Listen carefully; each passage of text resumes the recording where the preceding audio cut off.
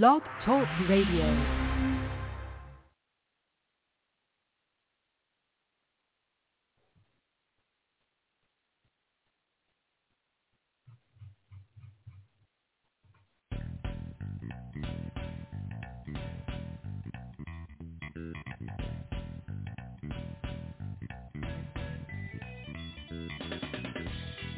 Welcome to the Football Garbage Time NFL podcast. My name is Hakun Wong, and with me, as always, is my co-host, Trevor Storrs, from Ref the District, full press coverage, and right here on FGT. Hey, how you doing, Trevor?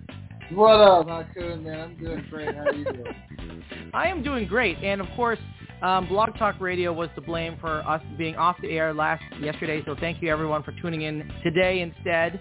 And of course, 2 minutes prior, we went and did a sound check, and of course, my sound check was nil. So we pulled it together, guys. That's what we did. We pulled it together. We're really great under pressure, Trev and I, and we managed to make it happen. So kudos to us, Trev.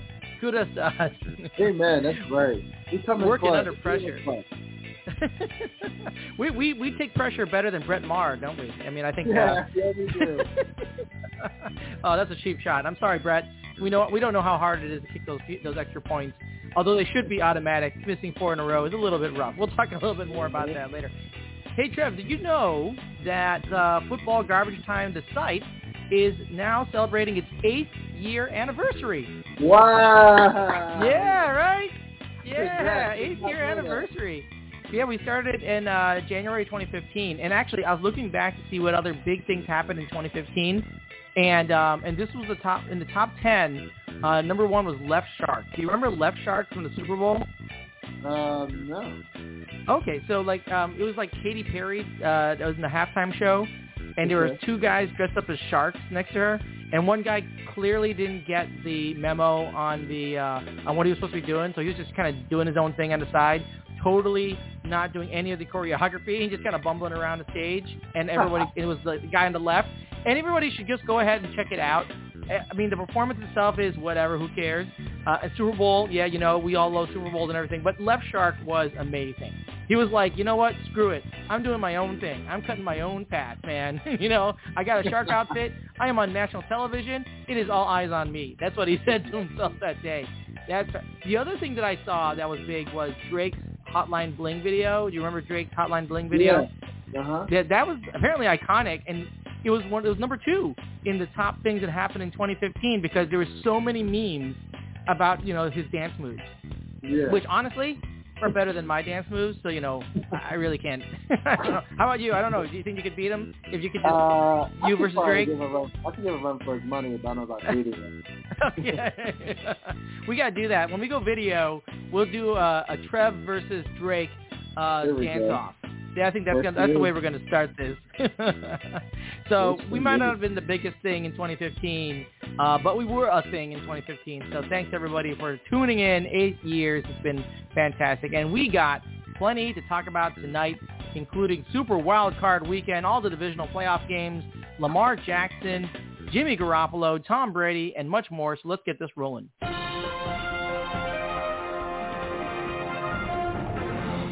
Hey, so let's start with Super Wild Card Weekend, which was super wild for the most part, yeah, it was. Except for the last game. I mean, was it just me, or by the time you got to that last game where you're like, almost anything was going to be a letdown, but this ended up being the biggest letdown of all time in terms of the game itself, right? After all that excitement. Exactly. Yeah, it's just very, very disappointing. Yeah, well, Tommy Brady just did not come through and made them at the worst possible time. And unfortunately, the Cowboys went ahead and destroyed them, absolutely dominated them in all phases of the game. But that being said, let's go back to the very first game of the Super Wild Card Weekend. That was the Seattle Seahawks at the San Francisco 49ers. The Seahawks managed to get themselves beat up in the second half. It was a pretty close first half, 16-17. The Seahawks have a narrow 1-point lead, but then the second half was a totally different story, and the 49ers absolutely took care of business, 41-23. What are your thoughts here on the first Super Wild Card Weekend game here? Any thoughts on how they performed and the outcome of the game? Yeah, I thought that it was actually pretty exciting. I'm sorry, my cat just distracted me, so I just Hey, why don't you get the cat a mic, man? That's what your cat's saying. I mean, I thought, Seattle, I thought was give them. I mean, they did what I expected them to do. They came out, put up a great fight at the beginning, but San Francisco is just way too much for them. They've already seen them twice early in the year, so they already had their MO pretty much for this third game. But I thought it was going to be, a little bit more of a dogfight since it was a division game. But San Francisco was just the superior team. They have it on both sides of the ball, offense and defense. Geno was having a great year, but at the end of the day, he's Geno Smith. Let's not get carried away. Not saying he's not a starter, because he's definitely a starter, but he's not what everybody expected him to be. But it was a good game for the most part, but San Francisco was too much to handle. Yeah, and what I think is interesting, though, is, of course, Brock Purdy, 49ers quarterback, he was 23 years and 18 days old as of the time of that game. That makes him the youngest player in NFL postseason history to throw for 300 yards and 3 touchdowns in a game. 300 yards and 3 touchdowns. That's amazing. And on top of that, he's the first 7th-round rookie quarterback to win an NFL playoff game as a starter. And I think it goes without saying he's probably one of the most successful Mr. Irrelevance of all time. So, I mean, that's just impressive what Brock Purdy's been able to do, right? Mm-hmm. For sure. It gives me hope for my Washington Commanders, the young quarterback, but that's neither here or there. But no, it's true. It's true. I mean, it's kind of interesting if you think about it, because Skylar, we're going to talk about this in a minute, but Skylar Thompson started for the Dolphins. He also was drafted in the 7th round, but before Brock Purdy, what were they thinking? I don't know. What were they thinking? Obviously, Brock Purdy was the steal of the draft at this point. Interestingly, the person he surpassed in terms of yards and touchdowns in a game as a 23-year-old and 18-year-old, being the youngest to ever do that, the person he surpassed was Dan Marino of the Miami Dolphins, who was Purdy's childhood hero, and he's the reason why Purdy wears number 13. So isn't that cool? I thought that was kind of, that's kind of a nice story. Yeah, it's a nice full circle moment. That's pretty cool. Yeah, that's cool. We love to hear those things. And, of course, I don't have a dog in this fight, so, hey, go Brock Purdy, go 49ers. All right, let's talk about the next game. So this was also really super interesting because the Chargers and the Jaguars was a complete tale of two halves. I think the lesson we all learn here is don't bet against sunshine. Trevor Lawrence doesn't lose on Saturdays, okay? He's never lost on Saturday in high school. He's never lost on a Saturday at Clemson, and he has not lost on a Saturday in the NFL. He manufactures out of thin air a miraculous comeback from being down 27-0 to win 31-30 with a last-second field goal. Chargers were favored by 1.5. They blew the 27-point lead, the spread, and the game. This is the third largest comeback in postseason history, the 27-point comeback. And the only comebacks that were bigger than that, 2013 Colts, 28-point comeback over the Chiefs, and the 1992 Bills, 32-point comeback over the Oilers. So what do you think about this game here, Trev? What are your thoughts? The Chargers, man. You gotta question Brandon Staley, and not just this game, but you gotta question his game before this and his season before this. The questionable 4th down calls he's made since he's been the head coach, and then you lose this game after being up 27-0 at halftime. Austin Eckler is your running back. He's a Pro Bowler. He is a fantasy go-getter. He is your one of your weapons, and you give the ball to him 8 times the entire second half. That doesn't make any sense. Brutal. And you play all your starters in a meaningless game against the Broncos the week before when you've already made the playoffs. Doesn't really matter about that game. And you lose Mike Williams for this game. And you've had Keenan Allen who's been banged up all year. So it's just like, it's just wild. It's just inexcusable. You're up 27-0. There's no way you should let a team led by a second-year quarterback, which pretty much is a rookie, because I don't count his first year under Urban Meyer. It's just that just doesn't count in my book. But right, he might have set him back. He might have made him like a level 0 or like a -1 or something. And so it's Brandon Staley. You got to take a look at him. I know they just fired off later, but Brandon Staley's got to be looked at harder than that. And it's interesting because the Chargers. In the first half, they had 27 points. In the second half, just 3. And as you mentioned, Chargers All-Pro running back Austin Eckler, the leading running back in the league in terms of total yards last season, Wow. Had 31 rush yards and 2 touchdowns in the first half, and just 4 yards, and that's it in the second half. I mean, there's something wrong with that game plan, right? I mean, there's something totally wrong. I mean, Trevor Lawrence also, I mean, listen, I'm not a Trevor Lawrence fan, but let's give him credit where credit's due. He had 30 passing yards and 4 interceptions in the first 28 minutes of the game. In the last 32 minutes of the game, 250 yards and 4 touchdowns. I mean, if that isn't addressing adversity, I don't know what is. I mean, that is amazing. Absolutely amazing. I thought he was just shell-shocked, out of his league, moment too big for him, and he turned it around. And, give credit, where credit's due. He managed to bring that all the way back. So kudos to the Jacksonville Jaguars, It's rough for the OC of the Chargers who just got let go because, you have Justin Herbert, you have all those weapons, and you guys pretty much score points all year long. Like, you at least average at least 20-some points a game. Right. And then the game where you decide not to run as much costs you your postseason, ends up costing your job. It's it's tough because Brandon Staley is there too. And it's like they can score points. They just don't know how to finish out games or close games when they have the lead or they score more than the other team. They let the other team come back. So it's kind of a shaky, weird move to fire off an offensive coordinator. Sounds like the defensive coordinator needs to be looked at as well because I totally agree with that. The offense is scoring points, but it's not their job to play defense if they're playing offense, So yeah, that's right. That's right. I mean, I agree. The offense was entirely too conservative in the second half, but the defense let the Jaguars back into this game for sure. For sure. All right, let's move on to the next game here, and that is the Dolphins and Bills, which I thought was going to be a snoozer with a spread of 13.5 for the Bills. Ended up not at all being a snoozer.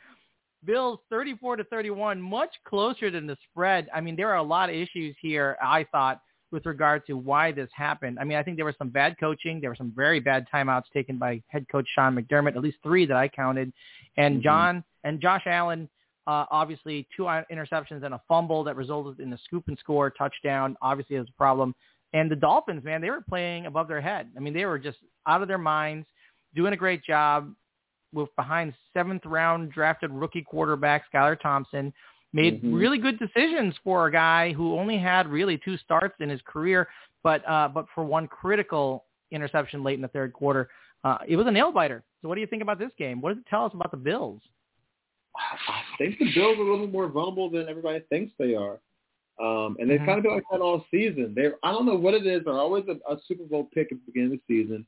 And they always, before the bye, they're always kicking everybody's butt by 3 scores or more. And then after the bye, they just seem to always play it down to the level of their competition. Like, I feel like when they went up by 2 or 3 scores in this game, they kind of let the foot off the gas. They realized it was Skylar Thompson. We don't have to play as hard. He'll beat himself. And he surprised everybody and made it a game. And I think when that happens, Josh Allen becomes way more careless with the ball. He's turned into like a mini turnover machine here lately, ever since that elbow injury, shoulder injury. So I just feel like, they just got to keep that mentality going. Like, once you have the lead, don't let the foot off the gas. Keep it going until you're at least up by maybe 4 or 5 scores, then take it off, because these teams that you are overlooking are scrappy. And they're fighting for pretty much their season and their careers and stuff. And, they're always picked as the underdog. So you should never take them lightly, or else you might get sucker punched and turn around and lose this game. So, I mean, it's tough. Yeah, the weapons are there. The fact of the matter is, Skylar Thompson, obviously, he's no Brock Purdy, and he's clearly not Tua. But that being said, you got Tyreek Hill there, you got Waddle there, you got Jeff Wilson Jr. I mean, you got weapons. Even Gesicki became relevant in this game. I mean, you got weapons around you. So, you play a good game manager downs, and you keep sustained drives. And it's amazing what you can do, and I think that's something. And I have to say, and I mentioned this earlier, there were some bad timeouts called here by Sean McDermott at the end of the second half with 7 seconds left. He called a timeout to look at an incomplete pass in the end zone, which was clearly incomplete. If he actually saw the real replay, someone should have actually probably called down and told him not to do that. That cost them an opportunity for a shot at the end zone. They had to settle for a field goal at the end of the half. And also, there were a couple other ones that I thought were very, very questionable. There was a call. He called one on 2nd and long when when the Dolphins were in the red zone. If they let it play out, they would have stopped them in the backfield. Would have led to a 3rd and long. Instead, the Dolphins complete a long pass and get a touchdown on that. I'm sure that, I mean, again, bad timeouts. And finally, the Dolphins were going for it on 4th and 6 on their own 30-yard line. He called a timeout at the last second. I'm not sure why. They had the right coverage, and it would have been a turnover and downs. Instead, they punted and pinned the Bills back at the 10-yard line. So I'm just saying there were some bad moves by head coach Sean McDermott as well. It wasn't just on Josh Allen. It wasn't just on defense. And give credit where credit's due. Again, Dolphins played above their heads and made it a game. That was a really exciting way to start. I was expecting that to be a nothing game. Let's go on to the next one. That's the Giants and the Vikings. Giants managed to pull this one out 31-24. Really interesting game, although I've said and you've said all year round that the Vikings are the most vulnerable 3-loss team in all of football, right? I mean, they had 11 games in which they won by 1 score or less, and they had to come back and win those many times. And I've always said that, listen, that's fantastic that you work well under adversity, but you put yourself in that situation to begin with. So you clearly aren't that good. What are your thoughts here? What does this tell us about the Vikings and the Giants? The Vikings, who we thought they were, frauds. Eventually, that last fourth quarter comeback magic was going to run out. It just sucks that it happened to run out in the playoffs. But I mean, you got Kirk Cousins. That's what you kind of have to expect when you have him back to the quarterback. He cannot deliver when it counts the most. I mean, those games count the most. They got him a nice seed in the playoffs and home field, with this and that, but. Also, he's lost a lot of those crunch time, prime time, clutch games too. He's made bonehead mistakes, so it's kind of what you expect with Kirk Cousins and the Giants. Man, Brian Daboll, Wink Martindale, tremendous job what they've done in New York. They've always been a scrappy team, but they've done something to those boys over there in New York that has gotten them to believe that they can beat anybody, and they've started to show that right now by making it to the playoffs and beating Minnesota for what it's worth. So, hey, I hate to say it, they're my division. And but the Giants are scrappy, and they're they got the dub. They pulled out the end. Yeah, Daniel Jones. I didn't believe in him this year. I've never believed in Daniel Jones really, but this is a whole different side of him, and they've become in this. I know this was part of the plan, but I always thought they're just going to continue to just anchor themselves to Saquon Barkley, which is not a bad anchor. And just pass when they need to. But they've become a pass-first team, run second, and it's working right now. It's shocking to me because they got a cast of characters in the receiving corps that it's like, what the heck, It's Exactly. Kenny Galladay scored his first touchdown in the meaningless game last week. Like, oh, he's still there? Like, I forgot Kenny Galladay was even in the league, I know, right? It's really kind of crazy if you think about what has happened with that team because you think, well, they're so much invested in Saquon Barkley, they're just going to keep doing that, and that's going to be it. What's interesting is that their leading receiver in the game was Isaiah Hodgins, and that's the first time he's done this.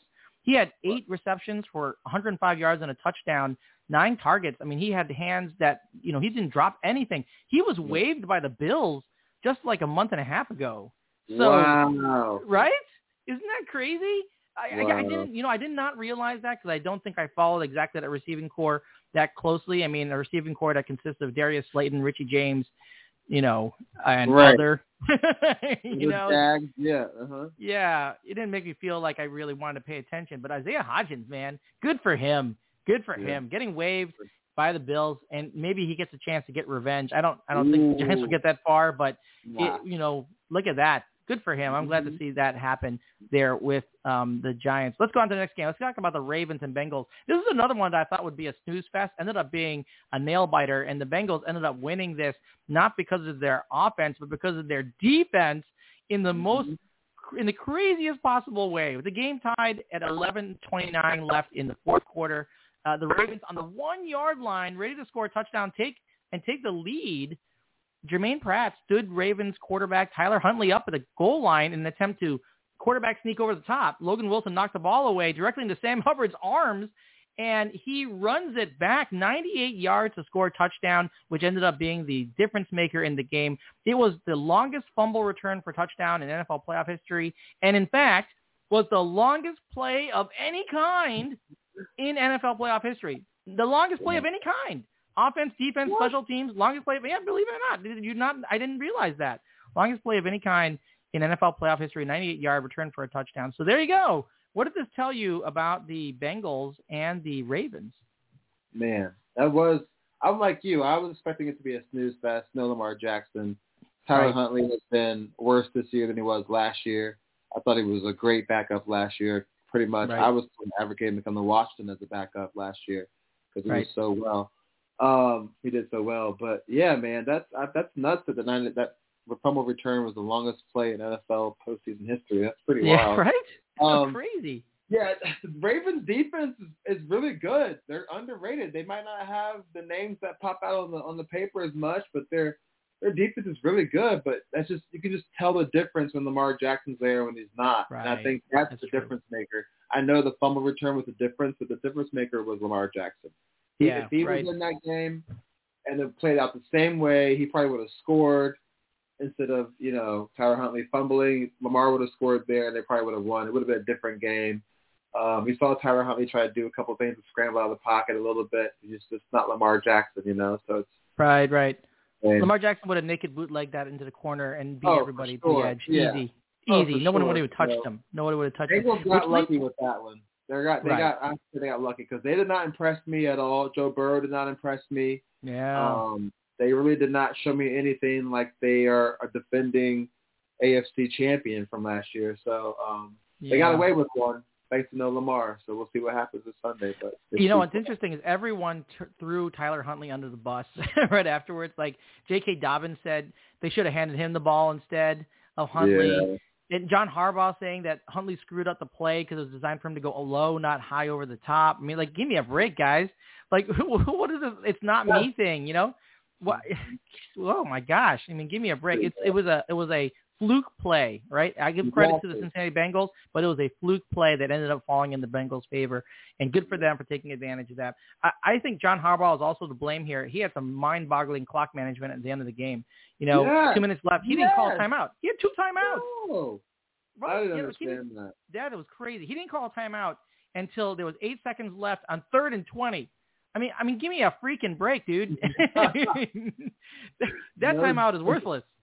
You had a chance to stop the clock earlier and actually give your team a chance to draw up a play and get there. I know you don't want to give the Bengals another opportunity to score, but they haven't been scoring, so I don't know what he was thinking. So that was obviously a problem. Cincinnati, they win 9 straight games. That's a franchise record. They also win a playoff games in consecutive seasons for the first time in team history. So although their performance not great, it ended up being a good thing for them in terms of the numbers. Let's go on to the last game. That's the Cowboys v. Buccaneers. Yeah. Man, this was a snooze fest. I mean, the Cowboys showed up and the Buccaneers just didn't. I mean, I just did not see this coming because Prescott was so horrible against the Washington Commanders. So apparently the Commanders are much better than we all think because they destroyed the Cowboys 26-6, and they turn around here at the Cowboys and they just blow the Buccaneers out of the water 31-14. What are your thoughts here? What does this tell us about the Cowboys and the Bucs? Cowboys looked pretty good. Okay, they looked pretty good. Yeah. But let's be honest, it's Tampa Bay. And I'm upset at myself because I picked Tampa Bay to win because me too. I was like, you cannot count out Tom Brady in the postseason. It's completely That's what I said. For that guy, he might not go all the way, but he'll at least, win the wild card round. And I was piggybacking off of the Cowboys having beat Tom Brady in 7 games. Right. I was like going off of that. Road win in 30 games, haven't done that. So I was like, Tom Brady. But I forgot that they had only won 8 games in a horrible, horrible, horrible division this year. Right. And they didn't score any points at all this year in pretty much every game they played. So I don't know why I didn't pay attention to that. I went with my heart instead of with my with realistic stuff. So yeah, it's crazy. They're old, man. It's wild. They're old. They're banged up. Tom Brady's old. The linebacker core is getting older. It looks like they're slower. The defensive backs have no continuity because everyone's hurt all year round. Julio Jones is old. Mike Evans is slower. Like, it's just they just look like an old, tired team that entire game. They look like they were not ready to play. Yep. Well, they just look like they were just, like the old, slower team. So I don't give too much credit to Dallas. I mean, Dak did play well, but let's be honest, it's Tampa Bay's defense. So. Yeah, Dak definitely put on. I mean, he put on a clinic, and as he should against a bad defense. Obviously, there was no pass rush to speak of whatsoever. I mean, the guy was sitting there like frying up eggs and making toast as he was. I mean, he could have a whole breakfast, get orange juice, coffee, and then throw the ball and still get a touchdown because there was no pressure whatsoever in the backfield there from the Buccaneers. Not only that, but like you said, they look tired. Look, that interception in the end zone by Tom Brady. By the way, the first red zone interception he's thrown in his 3 years at Tampa Bay. It looked like he was trying to throw it away and just didn't get the arm strength to do it. Exactly. I mean, he just flipped it and he turned around as if he was going to walk away to get another play, and it didn't get anywhere near the back of the end zone. Not even close. It like he just threw with his eyes closed, like. Screw it. I'm just going to throw it. It's like, right. A bunch of balls thrown in the dirt. It was just, did not look good. Did not look good. And of course, this rolls into our entirely, and obviously the other thing to talk about, by the way, just as a side note, Brett Maher missing 4 extra points, a record 4 extra points. Interestingly, the over-under in the game, 45.5. With all those missed extra points, total game was 5. So the under gets it because Brett Maher missed all 4 extra points until that last one. That's a rough one for bettors. So hope you guys all bet the under. Anyway, let's talk about Tom Brady just for a split second here. What do you think he's going to do? Is he going to come back or is he retiring? I think he's going to come back. I just don't think it's going to be in Tampa.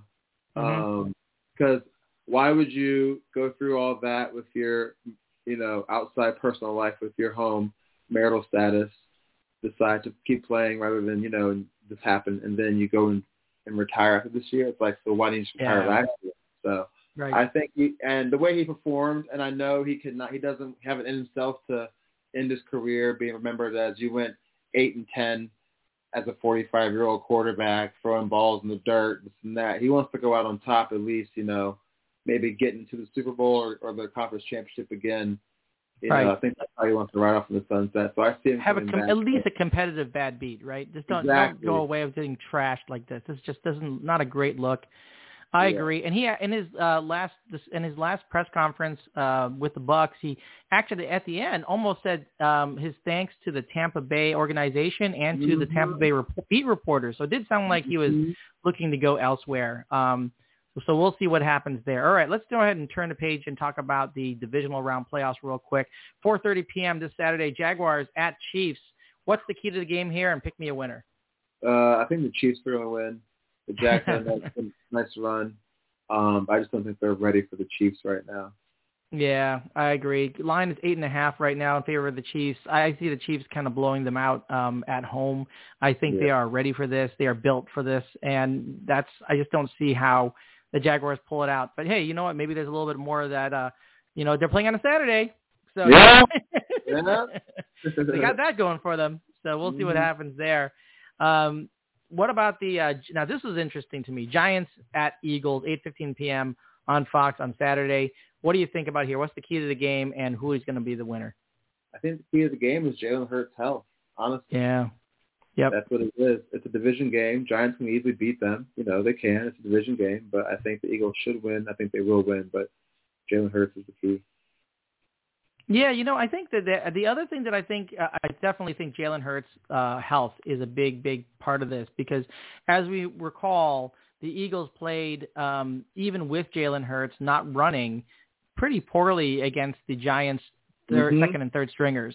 So that's got to tell you something, right? I mean, that's obviously not a good thing at this point. That is not a good thing. But I think the other thing that's really kind of in question right now is the Eagles' defense. I just don't know if I have a lot of confidence in the Eagles' defense. And I think that the Giants becoming a pass-first team might be a problem for them.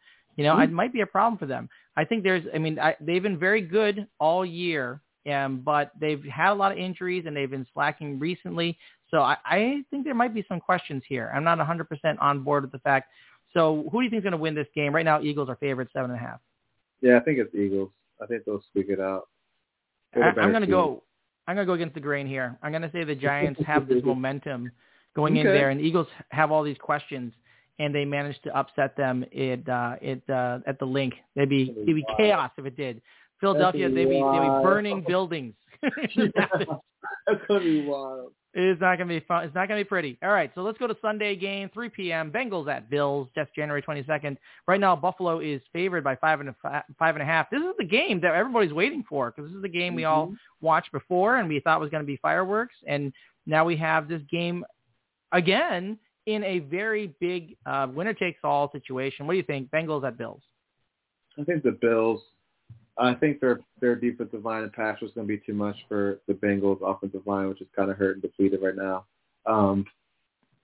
Despite and going off their performances in both games, yeah, the Bills won 34-31, but they kind of won in a more dominant way than the Bengals won in their game with the Ravens. Like you could see flashes of the Bills being dominant, and in the Bengals you really didn't. It just kind of got by luck and this and that. So I think the Bills will squeak it out. Plus they've got, like you said, they were going to play with this the last time when that incident happened, so this might have a little bit more meaning to this for this game specifically. So I think Bills. Right. Yeah, I'm up in the air on this one, honestly, because quite frankly, the major difference to me, obviously, is if Joe Burrow's firing on all cylinders, he can go 1-for-1 with Josh Allen. I mean, he has the weapons around him, Jamar Chase, obviously, T. Higgins, Tyler Boyd, all really great weapons around him. I think the major difference is at the running back position. I think Joe Mixon is a better running back than the combination of James Cook and Devin Singletary. I think that will make a difference in the game. I'm going to go against the grain in this one again. On this. Yeah, I'm going to be crazy, man. I'm going to be crazy. I've had a lot of confidence in the Bengals since midway through the season, and they started their 9-game run now, but 8-game run at the time they got into the playoffs. So I think they continue that streak. It'll be really interesting. But either way, it's going to be a fun game to watch. Last game of the weekend, Cowboys at 49ers. What do you think about this game? Right now, the 49ers are favored by 4. Yeah, I got 49ers all day. I just don't think the Cowboys are going to be able to get past that 49er defense, which is flying all over the place. They're crazy good, crazy style. And Brock Purdy, he's not Mr. Relevant anymore. He's Mr. Relevant. Yeah. And they have too many playmakers for Dallas to stop on offense. So I'm picking 49ers. I agree. I think that the 49ers are the most well-rounded team in the playoffs entirely in terms of defense, special teams, and offense. They got it going on all different levels. And quite frankly, Brock Purdy, he has a great situation here because he got Christian McCaffrey back there. Elijah Mitchell has come on. Then you have Brandon Ayuk and Deebo Samuel now healthy. You got George Kittle. I mean, and a great offensive line. So, I think they have everything going for them. And you're right, that defense is something else. It is absolutely something else. And it's the second best defense in the league against the rush that will shut down probably Tony Pollard and Zeke Elliott. I continue to say is cooked. Please get him off. What are you doing? He's cooked. Yeah. Just move on. But I really do. I agree with you. I think the 49ers take this one. And it's all going to come down to me on defense because if the Cowboys defense steps up in a big way, and then maybe they disrupt the 49ers, but they are just so good in all phases of the game. I just don't see them losing this, particularly because the Cowboys are going to be going there on a short week. They played on Monday. They're going to play on Sunday. They got to go cross country. I mean, they traveled from Dallas to Tampa. Then they got to go from Tampa to Santa Clara. I mean, that is a long-ass flight. Yes, it is. Yeah, so I mean that's tough. The Cowboys are flying all over the place. 49ers are at home. They get time to prepare. I just think they're the better team all the way around. Better coach team as well. All right, let's go ahead and we made it. We packed in a crap load of stuff here, man. We are awesome at this, man. Yeah, we did it. I'm gonna hit the air horn on the show here, and we are only at 33 minutes. Good for us. Look at that. We are so good. That's why people should listen to us because we pack it in, man. We don't waste time. We get you all the critical information right up front. We're awesome at that. We are so good. I love giving ourselves props, man. That's what I love to do. All right. Why don't you give us your social media there, man, so you can so people can follow you. I'm on Twitter at TrevHTTC. I'm on Instagram, Trev_stores. I'm part of Ref the District podcast with Nathan the Stoner. Yes. Wednesday at 7:30. We'll be on there live tonight in about an hour, so check us out there too. And I'm also with Full Press Coverage George Carmi, and right here with Hakun Long of Football Garbage. That's right. I didn't even give you the big intro this week. I'll work on it for next week. We got to give you the big WWE intro. I love that. All right. So you can find me on Twitter at FB Garbage Time and on Facebook at the Football Garbage Time page. As usual, thank you for listening and wasting time with us. Until next time, enjoy your NFL week and the divisional playoffs. Good night, guys. There's supposed to be like this ending music here, but it's just not happening. Right? I'm like, when is the music going to kick in? It's programmed. I see it on my board. Oh, look at that. There it is. Better late than never. Better late than never. All right. Ciao, everyone.